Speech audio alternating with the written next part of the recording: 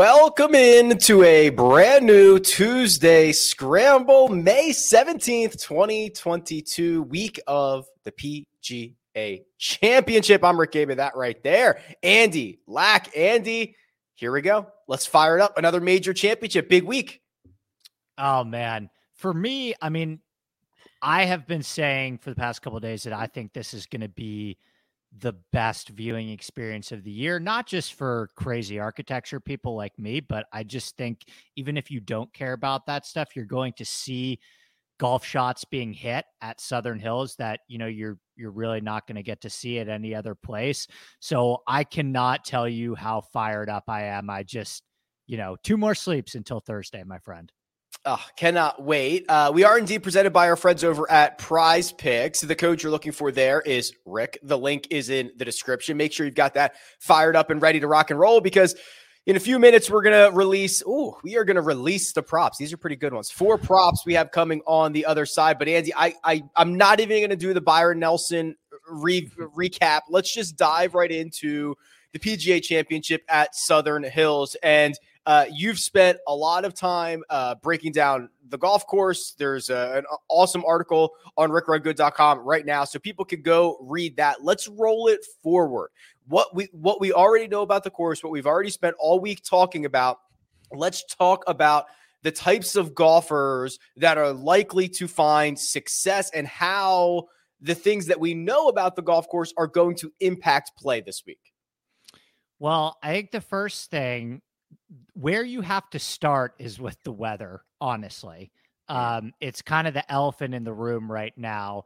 And, it's funny because I've been texting, when I played there, I kept in touch with the caddy, and the caddy that I've been texting all week has been at Southern Hills for like 30 years or something. And the joke with him, and I think a lot of the Oklahoma people, this is not the first guy from Oklahoma or Texas to mention this to me, but the joke with all the people that live there is like trying to predict the weather in Oklahoma, like is a total fool's errand, right?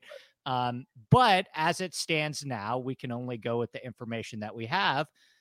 We're looking at the potential of like 40-mile-per-hour wind gusts each day, Rick, and the wind is coming from the south, and a southerly wind at Southern Hills is going to mean a lot of crosswind holes, right? Which I think for PGA Tour pros is harder than when holes are playing straight downwind. When you add a crosswind into the mix, you really have to be able to hold your ball up against the wind. So, I think the most interesting thing for me, the biggest storyline I think for most people is going to be Tiger with Spieth in second, which I think's fair. I would put the course right up there as like a top 3 storyline as well. But the one thing that I think we're going to have to start with when breaking down the course is the wind. Yeah, so obviously something to track as the week goes on. As you mentioned, the Thursday to Friday, like the sustained winds are that 18 to 20, and then gusts, who the heck knows? And we'll see how that goes over the course of the next couple of days. I mean, there are, not to dive into the Oklahoma narrative, which I hate, but it has apparently been very windy in Oklahoma the last couple of weeks, similar to what we might get this time around. So like Victor's like, oh yeah, it's been like 25 miles an hour every day here. Like no big deal. I hope it is windy. I'm like, oh God, let me empty the bank account on this guy. So how much are you considering or at all the Texas, Oklahoma, and any other state nearby that people generally want to lump into these narratives? Well, this was the number one thing that I asked about, because I think there's this big Oklahoma state thing. You'll actually be happy to know this too, because it applies to Victor in a positive way. But I went on a golf trip to Oklahoma about 16 months ago. My old roommate is from Oklahoma. So that's when I played Southern and a bunch of other courses in Oklahoma. It's like New York to Philly from where all these guys live. It's not close. Like these, if you're playing, if you go to Oklahoma State for 4 years and you get to play Southern Hills once or twice, that's like a treat. Like these guys, they all live in Edmond. They practice out of a golf club called Oak Tree National, where it's this short Pete Dye course with thick rough. Like it's not, they're not at Southern every day. With that being said, one of the members that I spoke to was like, the one guy that I have actually seen at Southern a couple times in the last year is Victor. He hasn't seen Wolf. He hasn't seen Gooch. He hasn't seen Ricky or Norin or any of those guys, but he has seen Victor at Southern a couple times in the last year. Right. So, I do think that playing just in a vacuum under these conditions with the swirling winds will help, right? I mean, even you see it even in Texas every year when we go to these Texas PGA Tour stops in May, right? As we get these swirling winds. And this part of the country, Rick, there's such a variance in terms of the spread from the weather. So like it gets really, really hot in the summer months, it gets cold in the winter months, and the wind is super, super variable. So yes, it's maybe something that you want to use as a deal breaker if you're trying to choose between two guys. The course will be a big storyline, which is something that you mentioned and I agree with. I'll narrow it down even more. The greens on them or around them, Andy, right? I mean, the undulation on these greens, you hear about it, but we've had the stimp meter out there from some guys that I have boots on the ground. They're running like a 10, which is basically as fast as you can get them to go, right? That would be slow by any major championship standard, but you literally cannot get the ball to stay on these greens if you run them any faster than that. And after Gil Hanse did the not the redesign, the what's historic the word? Renovation that he likes to call it. Yeah, exactly. So now these greens are already small by tour standards and effectively smaller because things want to roll off the edges of them. Oh, by the way, they're incredibly guarded by bunkers. 11 greens have 4 or more bunkers. Oh, by the way, they've shaved down the rough around these greens. Right now it's like fairway everywhere. I mean, I think this championship is decided on and around these greens. Yeah. And so you're absolutely right about the speeds, by the way. I've heard the same thing is that it's running at a 10, but if you have a downhill putt on one of these greens, it's a 14 essentially, right? Like the only reason why they're slower on the stimp meter is because part of what Gil Hanse did is by restoring a lot of these green shapes, he wanted to give access to a lot more different pin positions. So you're going to see some kind of crazy, wild pin positions that they just wouldn't be able to use if the greens were rolling at a 14. So you hear the number 10, you think slow. These are not slow by any means. Yeah, Rick. I mean, I think I played hundreds of golf courses. Maybe the hardest around the green course that I've ever played in my life. Up there with Shinnecock, probably. It's the only other one I can think of. It is. If I didn't have a caddy, I probably would have 4-putted every green. And we're not talking like I'm a good golfer too. We're not talking like big giant greens where you have 60-foot putts either. Like these are smallish greens, right? Where you're, a long putt on one of these greens is like a 30, 35 footer, right? So yes, there's certain narratives that I like to push back on a lot of the time. I think groupthink can kind of take over some of these weeks, but the short game thing's real. Like the bent grass putting thing, the short game, especially these like tricky short grass around the green shots. Like you can't, this one is right. So to me, you have to be completely dialed in inside like 150 yards just in general, but like 30, 40 yards with those delicate little chips. I cannot wait to see how this plays out. I want to start talking about kind of the top of the board. There are a handful of golfers that I've got a ton of questions about. I want to discuss some in-depth DFS strategy because we've got ownership projections early in the week, something we are not always privy to on a Tuesday morning because they're not generally mature enough. But we'll talk about that. We're going to take a quick 30 seconds. We'll start hitting that stuff on the other side. Andy Lack is not only the co-host of The Scramble, but also produces his own show, the Inside Golf Podcast. It's available twice a week, focusing on course breakdowns, DFS, and betting strategies for every PGA Tour event. Admittedly, I was drawn to Andy for his data-driven approach, which you'll find on his Sunday shows as he breaks down the field. But I'm even more impressed by his passion for course architecture, which offers a different perspective of our great game. Mix those together with insightful and humorous guests who don't take themselves too seriously, and you've got a recipe for a great podcast. Follow Inside Golf Pod on Twitter and download Inside Golf wherever you download podcasts. All right, Andy, let's start breaking down the board here. But before we do, let me hit these two questions from the chat. Mike Maloney says, this may be for later in the show. Might be for right now, Mike. But with the course comp of being Augusta, weather, around the green play, why isn't this Cam Smith City ? It is. I mean, I this is so tough. I've gotten a lot of questions throughout the week already. It's like, I've heard on your podcast you haven't mentioned Jon Rahm, or I've heard on your podcast you haven't mentioned Patrick Cantlay. It's like, all these guys are amazing options here. Like, there's 15 guys. How many guys are there above 9K this week? I think 12. If you give me 45 seconds on each of the guys above 9K, I could give you an incredible case on every single one of them. The issue is you have to make really tough decisions, and you can't play all of them. I love Cam Smith. How do you not love Cam Smith here? But, do you love him as much as you love the guy right next to him? So difficult decisions to make. Wouldn't you agree? It's like at the top, man, you could make such a good case for all these guys. And it feels like different from the Masters.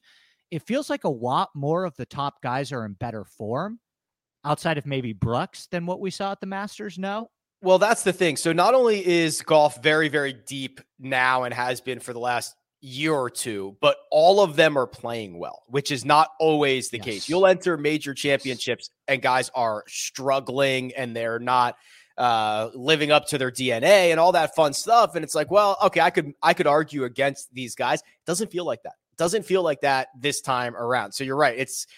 They're all priced that way for an option. They're all very good options. Cam Smith also in that category as well. Eli says, in the Golf Digest Picks article, the anonymous caddy, stated that around the greens will not be a problem for these players since they'll have options to use. I disagree, but could y'all address that? It's hard to speak for an anonymous caddy, Andy, but whoever he's looping for must have a good short game if he believes that. I was going to say, do you ever get tweets where someone goes, this guy said this, but this guy said this. Can you speak to what this guy said who said the different thing than what you said? It's like, I break down the course the way that I break down the course. Like it's not financial advice. I'm confident in my process. It's worked for me over a large sample size, but I'm wrong all the time. I think it's going to be brutal around the greens this week. I think there are going to be certain players that, it speaks to the creativity aspect, right? So yeah, I could see what the caddy is saying, right? Where you have somebody that, like, there's kind of one stock chip that you can hit around Bay Hill, right? Out of that thick rough. But on this course, you're right. You do have options. Like if you're a guy that likes to go low, like Scotty Scheffler chips the ball low a lot, you can do that. Justin Thomas likes to go a little bit higher and spinny.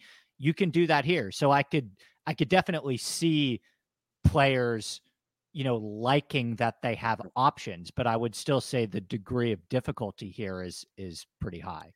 Yeah. Options is not always a good thing either. Yeah. Right. That can kind of paralyze some guys who don't know necessarily which route to go when they're presented with a bunch of different options. Speaking of more questions than answers, there are a couple of guys, big boys, that I want to at least spend a minute on.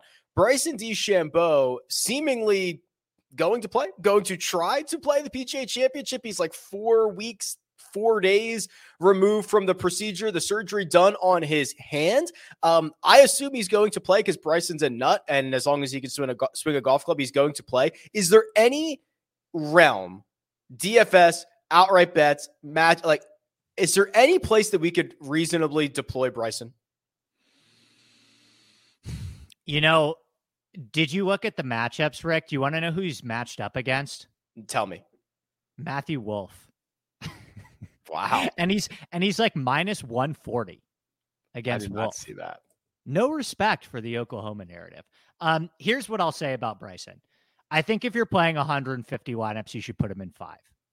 I think if you're playing 10, 20 lineups, I don't see it.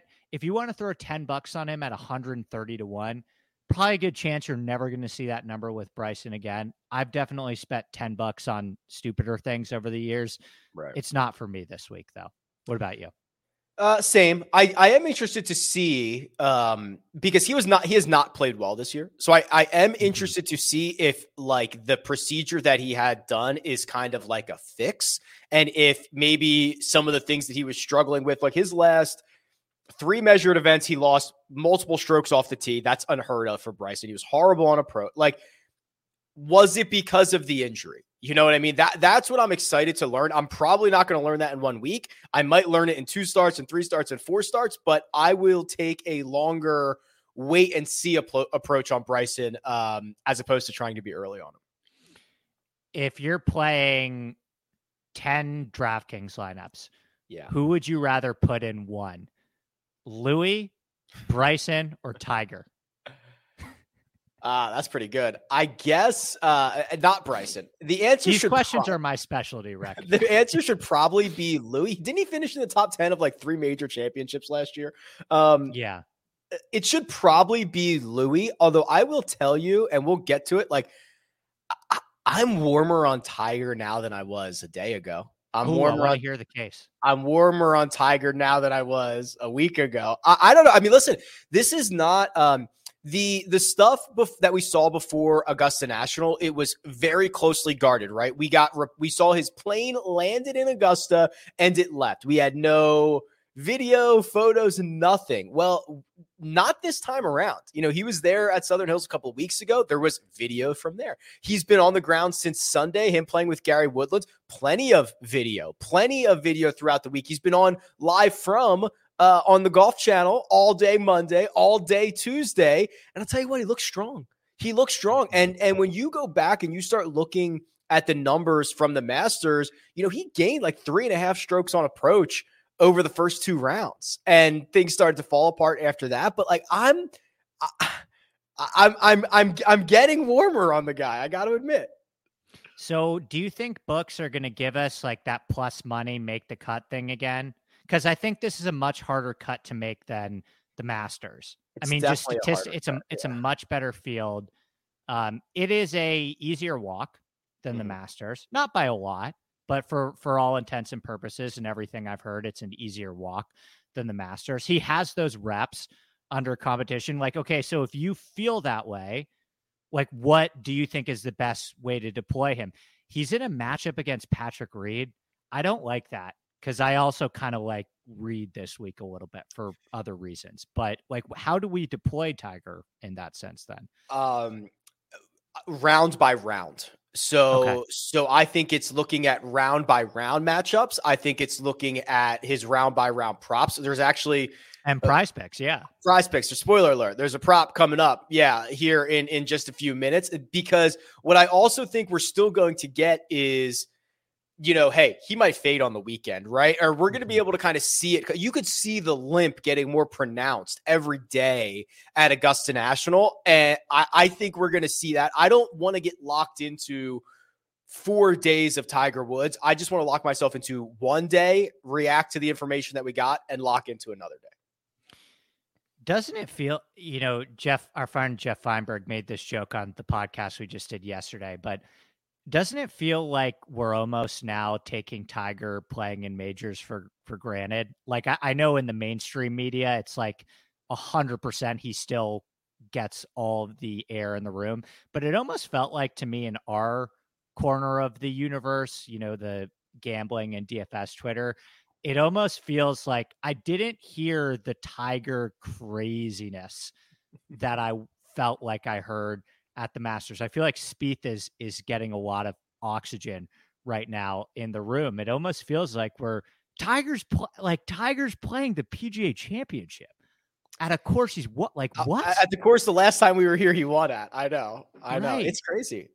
And I guess it's just because before, and especially before the Masters, it was the will he, won't he. Now it's like it's been obvious that he was going to play this for weeks now. So I think that kind of removed a lot of the intrigue and the intrigue around whether he's going to contend or not.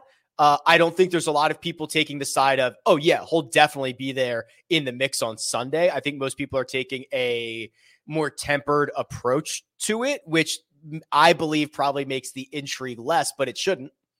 By the way, the other thing that is sucking up some of the oxygen in the room is I woke up early this morning and I got a wonderful notification on my Audible app that my Phil audiobook was ready to rock. So the first thing I'm going to do later this afternoon is I'm going to go on a long walk and start the Phil book too, where it's like, that's this other elephant that's kind of hanging, that's kind of in the room too.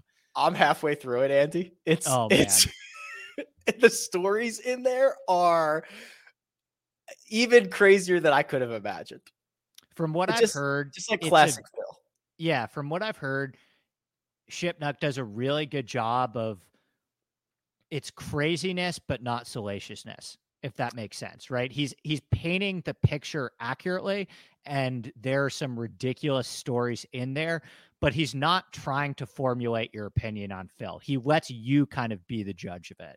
Honestly, again, I'm halfway through. 95% of what I'm through right now is Shipnuck just quoting other people and naming them. Like, it's just people that he went out and quoted and said, Luke Donald said this about him, and so played with him at this round and said this. Like, it's not even, there's very little opinion. You could argue, oh, how realistic are these quotes? But he's naming them. Like, I mean, it's just quotes is what it is.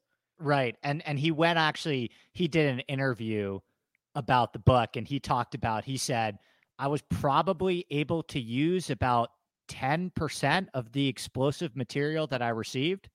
There was some stuff that I heard that was extremely explosive and would be like world news. And I'm sitting there listening to the interview like, Jesus, does Phil have like a couple of dead bodies stored in his basement? Like, what's going on here? You're using, this book is already crazy packed with juicy stuff, and you're telling me you were only able to use 15% of the explosive information that you heard. So I'm very, very excited, and I'm excited that you're reading it too, because I'll want someone to talk about it with.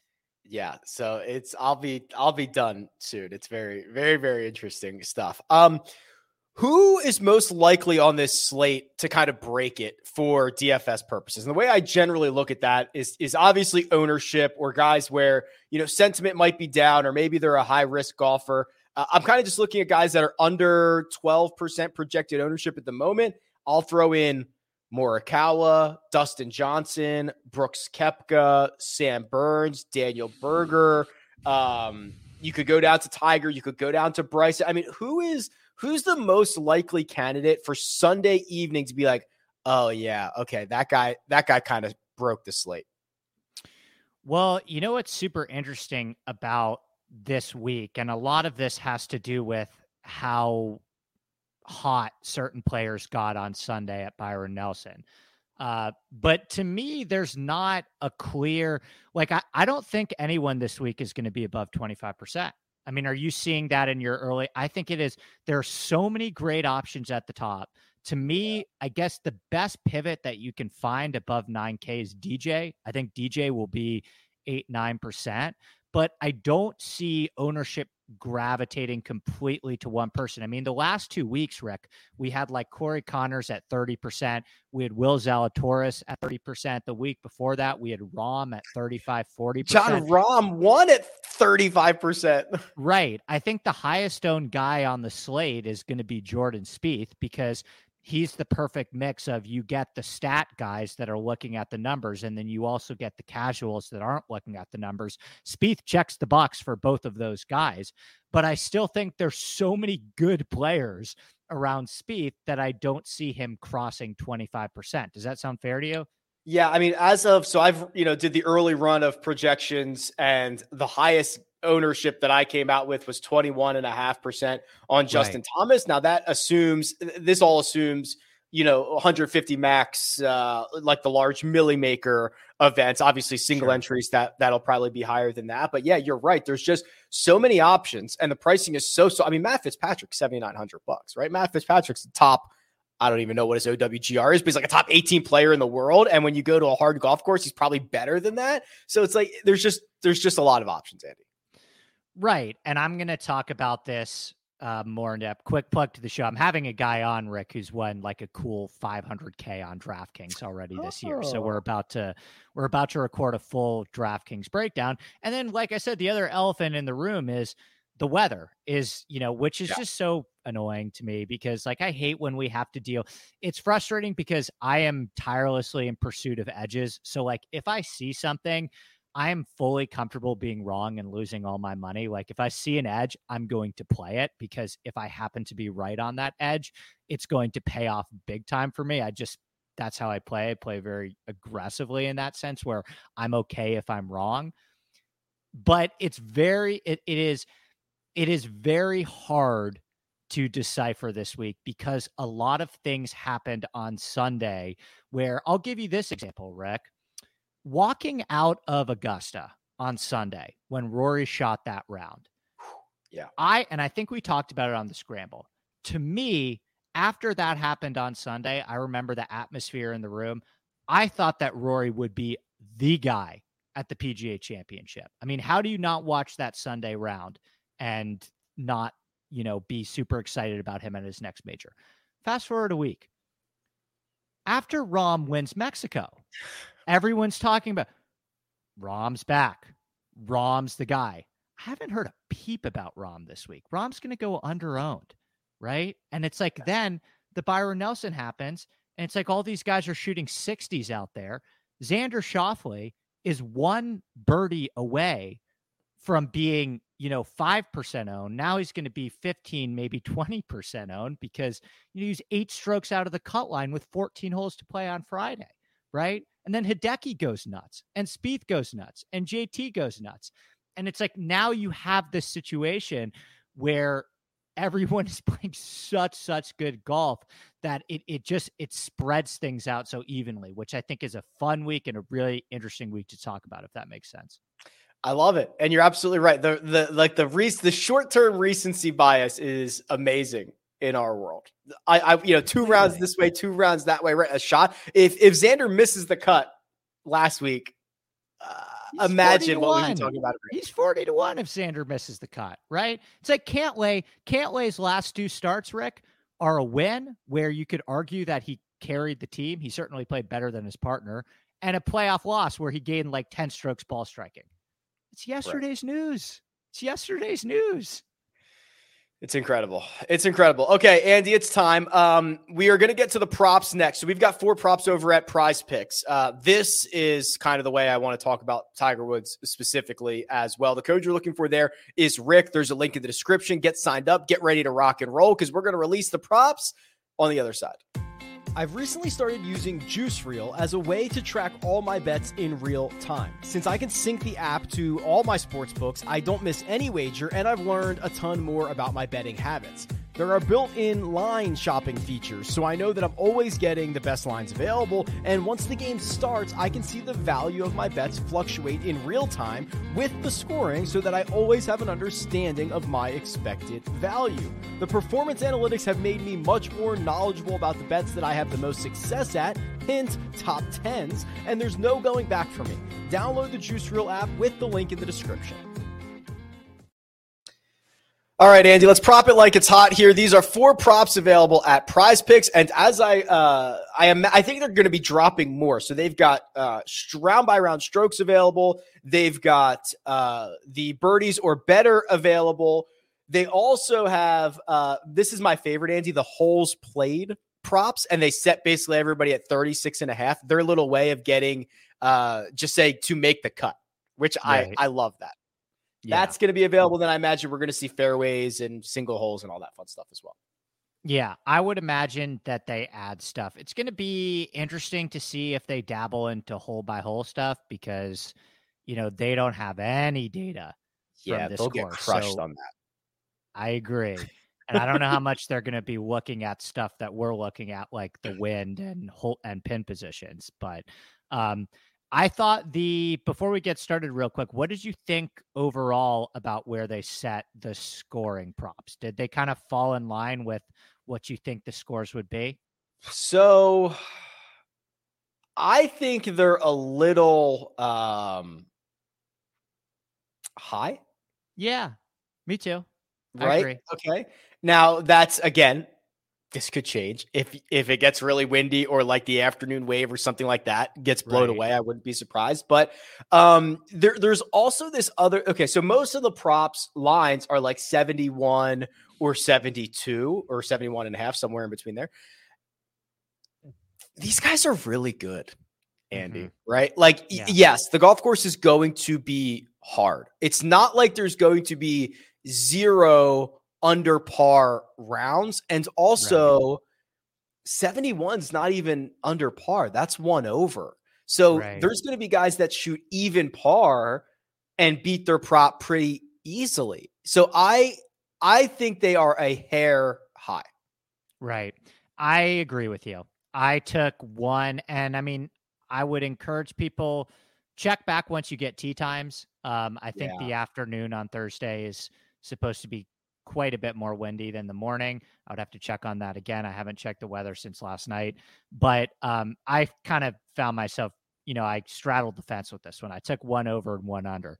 The over that I took, can we release the prop? Yes, Armina, release them all. Go ahead, Andy. Okay, so listen, this is not a stats one for me. I mean, you could make it a stats one, really, but I was texting with somebody who was there yesterday at the practice round. He told me that Brooks Koepka hit some terrible golf shots. That's good enough for me, because that would pretty much fall in line with how he's looked over the last 6 months. I don't see it. I get the major thing. I think the withdrawal was weird. Maybe he just doesn't have it.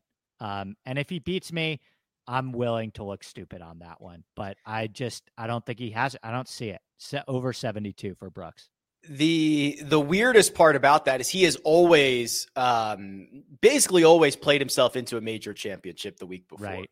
And when you are in the field at the Byron Nelson and then you withdraw on, I don't know, Monday, Tuesday, it doesn't matter, whatever it was, a couple days in advance, not being ready to go that's pretty concerning, because we hadn't seen him before that since the Masters, right? So we had 4 weeks to get right, which is where we heard he kind of tweaked. I think it's a back or whatever it is, but like that's kind of where it came from. So that's worrisome, Andy.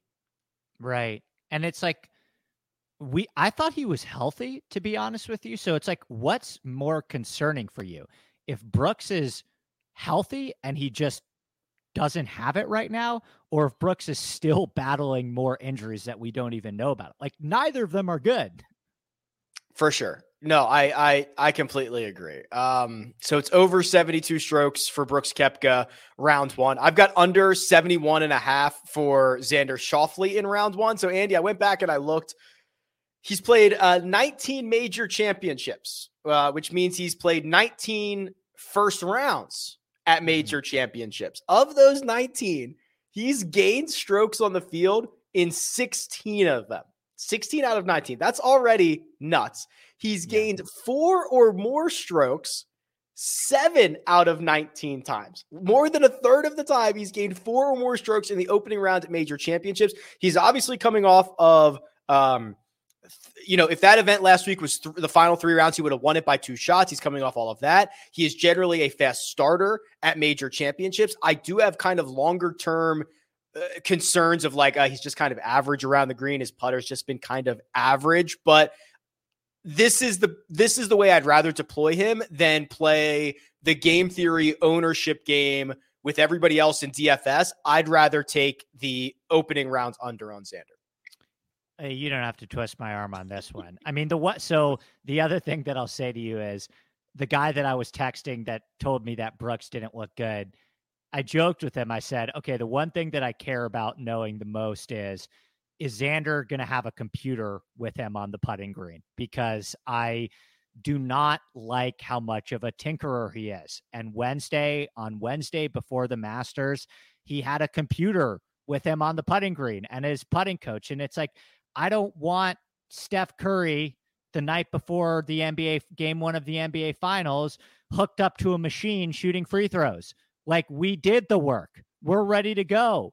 Right. And I got confirmed no computer on the putting green for Xander. He's feeling himself right now. From everything I've heard in his camp, like that was a lot that, and I know people can poo-poo it. Oh, Byron Nelson making the cut on the number, but that was a lot. He's going to be there this week. I don't know if he's going to win, but he's going to play well. So I'm with you. I think he gets off to a really hot start. So we've got Brooks over 72 strokes, Xander under 71.5. Breaking news, Andy. 1 minute ago, Brooks Koepka tweeted that he is locked out of his car and he is waiting for someone to come get him to go to Southern Hills. So it's already, this guy's got bad juju all week long. Is this like a Pip thing too? Like, I feel like he's like kind of like left the narrative slightly with all these guys playing great again and Spieth, and he just hasn't been relevant this year, and because his play's not good enough. The highlight of the year was when he beat the crap out of Brooks at the win, or out of Bryson at the win. Right, and they're not even giving him a second go. It's Patrick Mahomes' turn now. It's quarterback season. Yeah. Speaking of Patrick's, you've got Patrick Cantlay under 71.5 strokes here as your second prop. Right. Speaking of fast starters, number one this year in round one scoring average, Patrick Cantlay. I love how well-rounded his game is for this golf course. Arguably the best bentgrass putter in the world. I mean, he's had the best strokes gained putting performance of the strokes gained era on bentgrass greens at Caves Valley when he beat the aforementioned Bryson in a playoff. It's just clean golf, Rick. Like, he doesn't make mistakes. Again, it's like, it feels like the guy's yesterday's news because we haven't seen him in 3 or 4 weeks, but the guy's coming off a playoff loss and a win. And in his last individual stroke play start, he gained over 10 strokes ball striking. So it still seems a little out of sight, out of mind in terms of his form, where it's like I keep saying Patrick Cantlay is a top 3 player in the world, but he's not priced that way this week. And 71.5 is on the higher end in terms of the elites. So that's an easy under for me. Easy under, Patrick Cantlay 71.5. And then I kind of teased this already. I'm going to do it. I'll take what is essentially the Tiger Woods to make the cut prop here over 36.5 holes played. Again, I think the most likely scenario is he plays his best golf early in the week, fades as the week goes on. First 2 rounds at Augusta National, 1.7 gained on approach in each of the first 2 rounds. That's all I need him to get through. I think these smaller greens where you've got to be on the correct quadrant or the correct spot, I think if he can go out and strike it like he did in the first couple of rounds at Augusta National, we've got ourselves the ability to make the cut. And then the other thing is, Andy, some of these books out here are offering the make the cut numbers. He's minus 150 to do so. Now we could argue you remove the juice, you remove the Tiger factor. Maybe it's closer to even money, but I still believe I'm on the right side of this, and I think we get the same thing where he kind of fades on the weekend. The other thing that I like about Tiger, Rick, is that from where it seems now with the wind, the big advantage is going to be AM PM, and we know that they're going to put Tiger in the afternoon Friday slot. Lock of the century. If there was a prop about which wave Tiger is going to be in, I would empty the bank account on AM PM. Who do you think he gets paired with this week? You have any guesses? Tee Time should be out any second, by the way. Yeah, they should be out soon. I will say they put him with, let's see, hold on. You got to find like a narrative, right? Like there's going to be like, I'm trying who else has won as many PGA championships as he has? Let me look. Brooks. I mean, not as many, but Brooks is probably the closest guy. I can't remember, Rick. I feel like there's one major championship that kind of likes to do weird stuff with tee times, and the other 2 are kind of boring.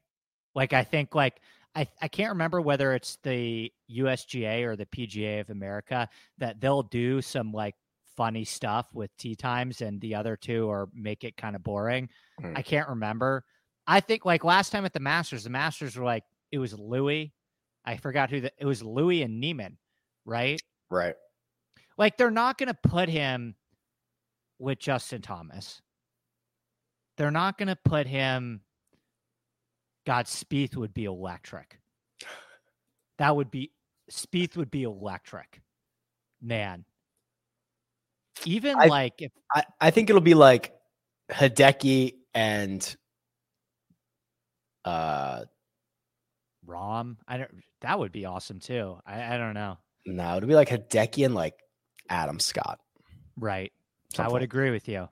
It'll just be like the global. It'll be like okay, here's like the most, everybody in Asia wants to know what Hideki's up to. Everybody in the world wants to know what Tiger's doing. Adam Scott gets to cover Australia. Adam Scott's just handsome. Yeah, it's like everyone's going to love looking at him the whole time. Don't worry about it. In his all tan outfit for 4 days straight. Brutal. All right, those are the props. Go and get them at Prize Picks. The code is Rick. The link is in the description. We've still got to do head-to-head matchups, and we've got to do our one and done selections. We will do those after these words. If you're not playing daily fantasy on Prize Picks, then you're not really playing daily fantasy. They offer nothing but props, and they do it better than anyone else. You pick 2 to 5 players on an over-under and can win up to 10 times on any entry. They allow mixed sport entries, meaning you can take the over on LeBron James and the under on Jon Rahm. The golf-specific props are amazing. Birdies or better, fairways hit, greens in regulation, round score, and now, yes, single hole props. That's right. What score will a golfer make on a specific hole? I have Prize Picks specific tools on my website to help you build the best entries, and now Prize Picks is offering a 100% instant deposit match up to $100. Just use the code RICK at sign up or click the link in the description. That's code RICK. Good luck. Andy, head-to-head matchups, you're at it again. 3-1 last week, 44, 24, and 4 for the season. We had, there's only 4 because we had a Brooks-related matchup, which we washed. I forget who he was up against, but I wiped it. So we only had 4 for last week, back to 5 this week, and there are, they're all basically big boppers here. So I guess we can just run right into this. 2 guys that we've already chatted about a bit, Patrick Cantlay versus Cam Smith. Andy, what side would you like? I went with Cantlay, and I already spoke about why I like Cantlay for some of the Prize Picks section. I'm like, over a large sample size, I'm like close to 65% on these matchups. So at this point, I'm kind of just like, I play with house money and I'm a little cocky. Like I see you take one guy and it's like, I can make the argument for the other guy. I like both of these. This is a tough one. I think we've spoken about Cam Smith a little bit already in the show as well. I would imagine, what do you think this one is? Like minus 110, something like that? I can find out for you, but yeah, it is. I'm trying to remember where I grabbed these from this morning. Cam Smith's going to love this course. Okay. I really believe that. Yeah. There was that question earlier that was like, why is this not Cam Smith? I was like, who said it's not, right? Cam Smith's awesome. He's got the short game of just an absolute wizard, and he's been phenomenal. Right. So why wouldn't he love this? I'm going to see if I can find, who is it? Smith and Cantlay. Okay. Okay, so I got these from Bet365. They're both minus 110. Yeah. That's what I would imagine that too. So Cantlay for Andy. I'll take Cam Smith. How about this one? Hatton versus Horschel. Tyrrell Hatton, Billy Horschel. I took Billy Horschel here. I'm not super thrilled about it. Listen, I do think that Billy is better than everybody wants to give him credit for, because he's kind of like annoying and like all that. He's not fun to watch. He wins more than people realize because he wins the weird stuff and he wins on the European tour. And then he played well with Sam Burns again at the Zurich. And he's in the midst of a pretty good season. And while he's never had a lot of major championship success, the PGA Championship's been the best spot for him. I think he's made 8 cuts in a row. He's only played it 9 times. So it's just like, I don't love this, but I think that Billy Horschel's being as disrespected as you can be for a guy who's not like a big name. Right. Well, I want to start by saying there's a chance that both these caddies have to go into witness protection after these guys see some of the bounces that they're going to get around Southern Hills. I mean, yeah. Can we get these guys in the same group, by the way? Yeah, this is going to be grumpy city with these guys. But Southern Hills is such a good course at eliminating predictable outcomes. You're going to get some absolutely crazy bounces around here, and your ball is going to run away off to far away places when it hits the ground, which I don't think spells well for either of these guys' mental fortitude in that sense. With that being said, Hatton's done it before at Shinnecock, which is the other course where it's like, you have all that short grass around the green and you get these crazy bounces. Hatton finished 6th at Shinnecock. I thought his comments around the Masters about the design of Augusta were like abhorrent. Like I thought that was like that like angered me as somebody that is a historian of architecture. You're really going to criticize Alistair McKenzie. So that was a huge red flag for me. And Southern Hills has very similar bones to Augusta and comes out of the same kind of school of thought. But I just think Had's a little bit better, and I'm going to die on the Shinnecock Hill too. So split there. There will be blood. Hatton for Andy, Horschel for myself. Here's a couple of big boys. Rory McIlroy versus Justin Thomas. This was the hardest one for me. I just opted for JT. It's kind of just so stinky at the moment of how good he's been. And for his purposes has nothing to show for it, right? Like he doesn't care about a 6th place finish or a T8 or anything else. He's just constantly on the first page of the leaderboard. No wins this year. He is, you talk about having all the shots around the green. JT's got all the shots around the green, and he doesn't miss a lot of greens. I just can't envision a world in which JT is not in the mix again. This is my betting card right here. These are the two guys that I think are most likely to win, in my opinion. They're number 1 and number 2 in the model that I made. I saw you took JT, and I took the other side. I mean, I've done a lot on Rory. I actually have a kind of strong take on Rory this week, but both fantastic options. Probably minus 110, I would imagine, something like that too. But I'll take the other side and go Rory. What's the strong Rory take? Well, I mean, there's a lot. I mean, I think there was one narrative that I wanted to smash through about Rory's wedge play.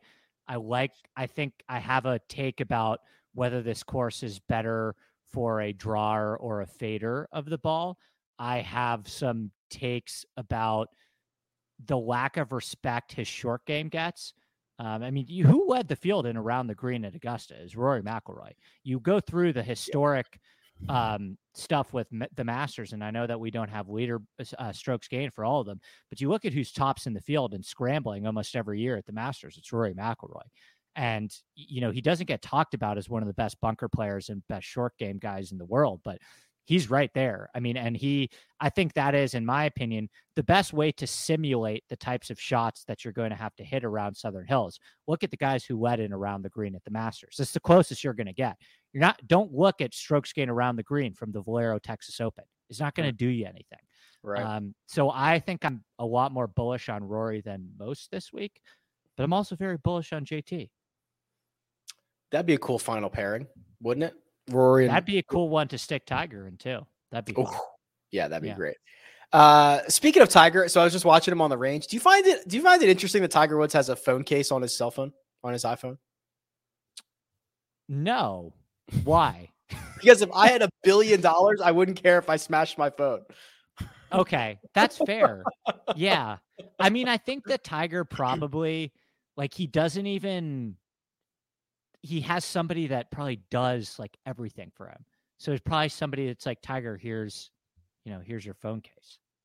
Right. Yeah, right. They just hand like, here's your new phone or whatever. Like, I hate having a phone case. So I have like the thinnest one possible because I don't want to drop it and break it and have to replace it or whatever. But if I was Tiger Woods, I would just let it fly naked because who cares? I'll just have someone run out and grab me another one. I was going to just make a really bad joke about how Tiger has somebody that does everything for him except drive, but I'm gonna keep that one. We'll workshop that. We'll continue to workshop that one. Sam Burns versus Joaquin Niemann. Disappointing in different ways last week. Sam Burns misses the cut. Not great, Bob. Joaquin Niemann in the mix just gives it away on Sunday. Just like no heartbeat on Sunday whatsoever. Couldn't find it. I've been optimistic about Niemann kind of longer term for this championship, even for last week. I like that he has a lot of different shots in his game. I can forgive him for Sunday's round. I've opted for him here, but man, I wish I saw a sign of life on Sunday. Yeah. Both great options. Both haven't really done a thing in majors. I think both are, I don't think it's going to stay that way forever. I think both are going to turn into good major players. They're both just too good. I'll take the other side of it with Burns. I don't love that he missed the cut at all either, but I do think that he is like his talent. He has so much talent that it is impossible for him to continue to be this poor in majors.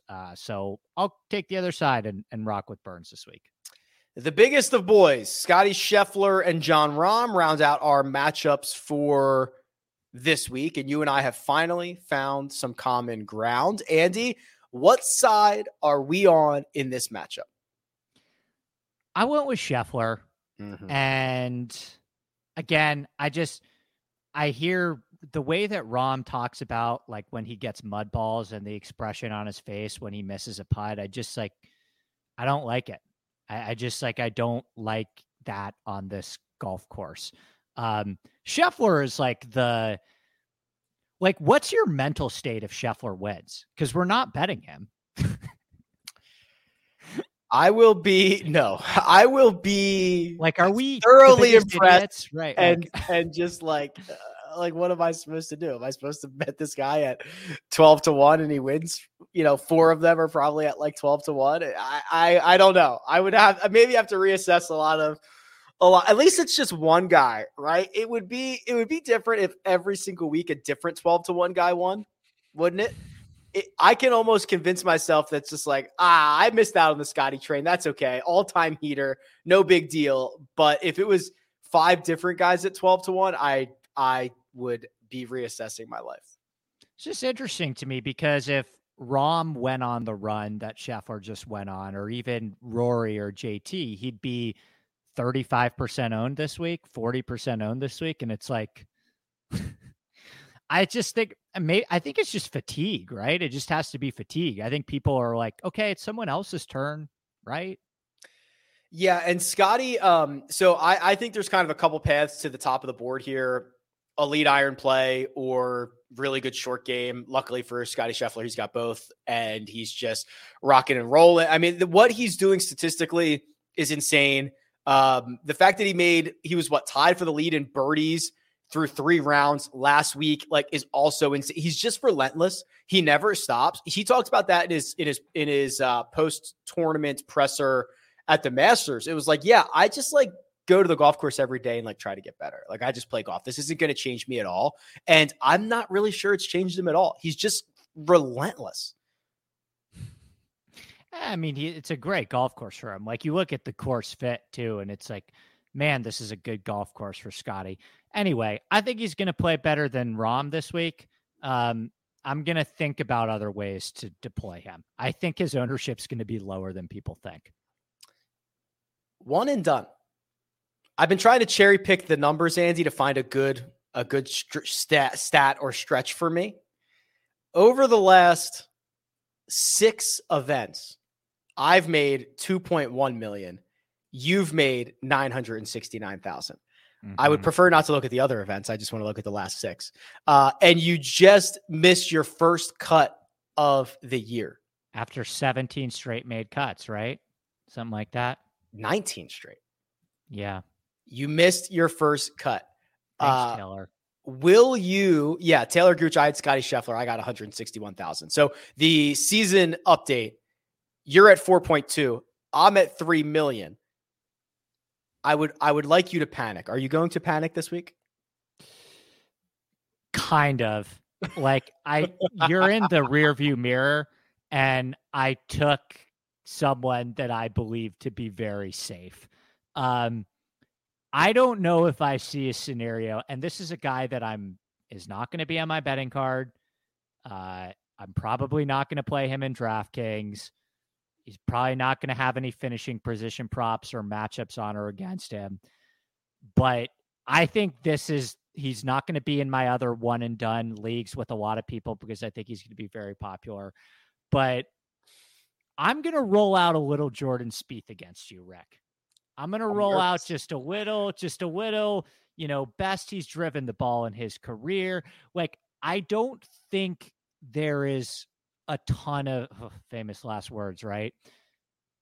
I don't see a scenario where he isn't around and relevant in this tournament. I don't know if he's just coming off a miscut at the Masters. I know, but man, I wanted to fade Spieth really badly, and I am in other markets, but the ball striking numbers they're pretty hard to ignore. I feel comfortable that Spieth will be there for me. I feel comfortable about that too. Listen, I played Jordan Spieth in the first cut one and done last week and got $1 million. And like, yeah, he has not tapped into the ceiling yet, which is kind of scary. Which is kind of scary for me. I went with a guy that on Thursday morning when I watched him play 5 holes at the Byron Nelson, I bet and I said, yep, it's time. It's Hideki Matsuyama. So obviously, Andy, we've got a couple of guys who, have played well around Augusta National. I believe that Hideki, if the greens were the size of my desk, would hit them more than anybody else, right? And we are in the midst of probably his best, definitely his best putting year ever. And going back to the Zozo, he's been phenomenal. Seems healthy to me. I'm rolling with Decky. I got an outright ticket on him. I am using him here. I went to see if you had used him and you had not. Let me confirm that. You had not. So I got into the outline as quick as possible because I knew you wouldn't pick the same guy that I picked. I don't know how you don't love Hideki this week too. Like this is a perfect golf course for him. Like there's a very short list of guys that are elite iron players and elite around the greens.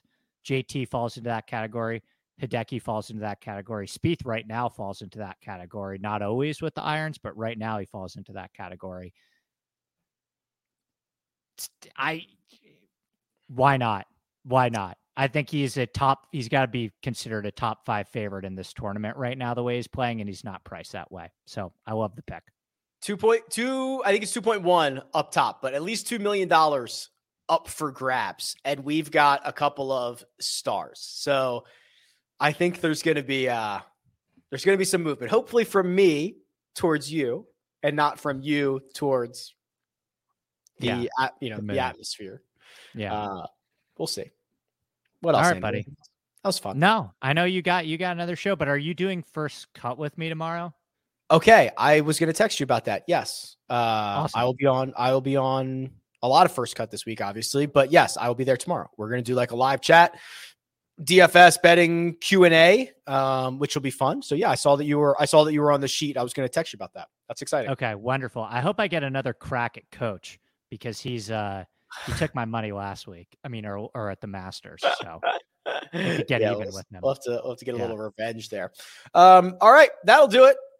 Scramble for this week. Again, if you're looking for the Prize Picks link, it's in the description. The code is Rick. Andy is available on Twitter at ADPLax Sports. You can find me at Rick Run Good. Armina does all the producing behind the scenes. Thank you very much. Good luck this week. Talk to you soon.